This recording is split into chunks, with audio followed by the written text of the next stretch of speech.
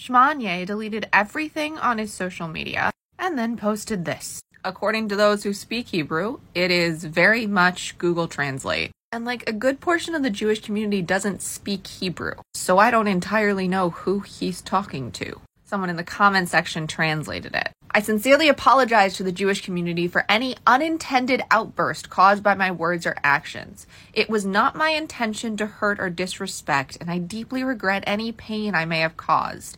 I am committing to starting with myself and learning from this experience to ensure greater sensitivity and understanding in the future.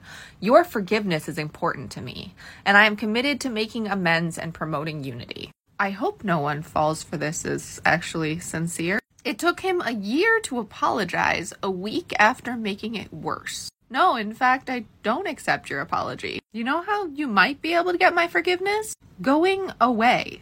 That said, maybe, possibly, this will convince some of his fans not to be Judenhassers. Yeah, no, I don't have much faith in that either. I predict this lasts about a week and he's back to Judenhass tirades next year. Just go away, because you can't undo what you did. And if you're gone long enough, maybe we'll forgive you because we'll have forgotten you existed in the first place.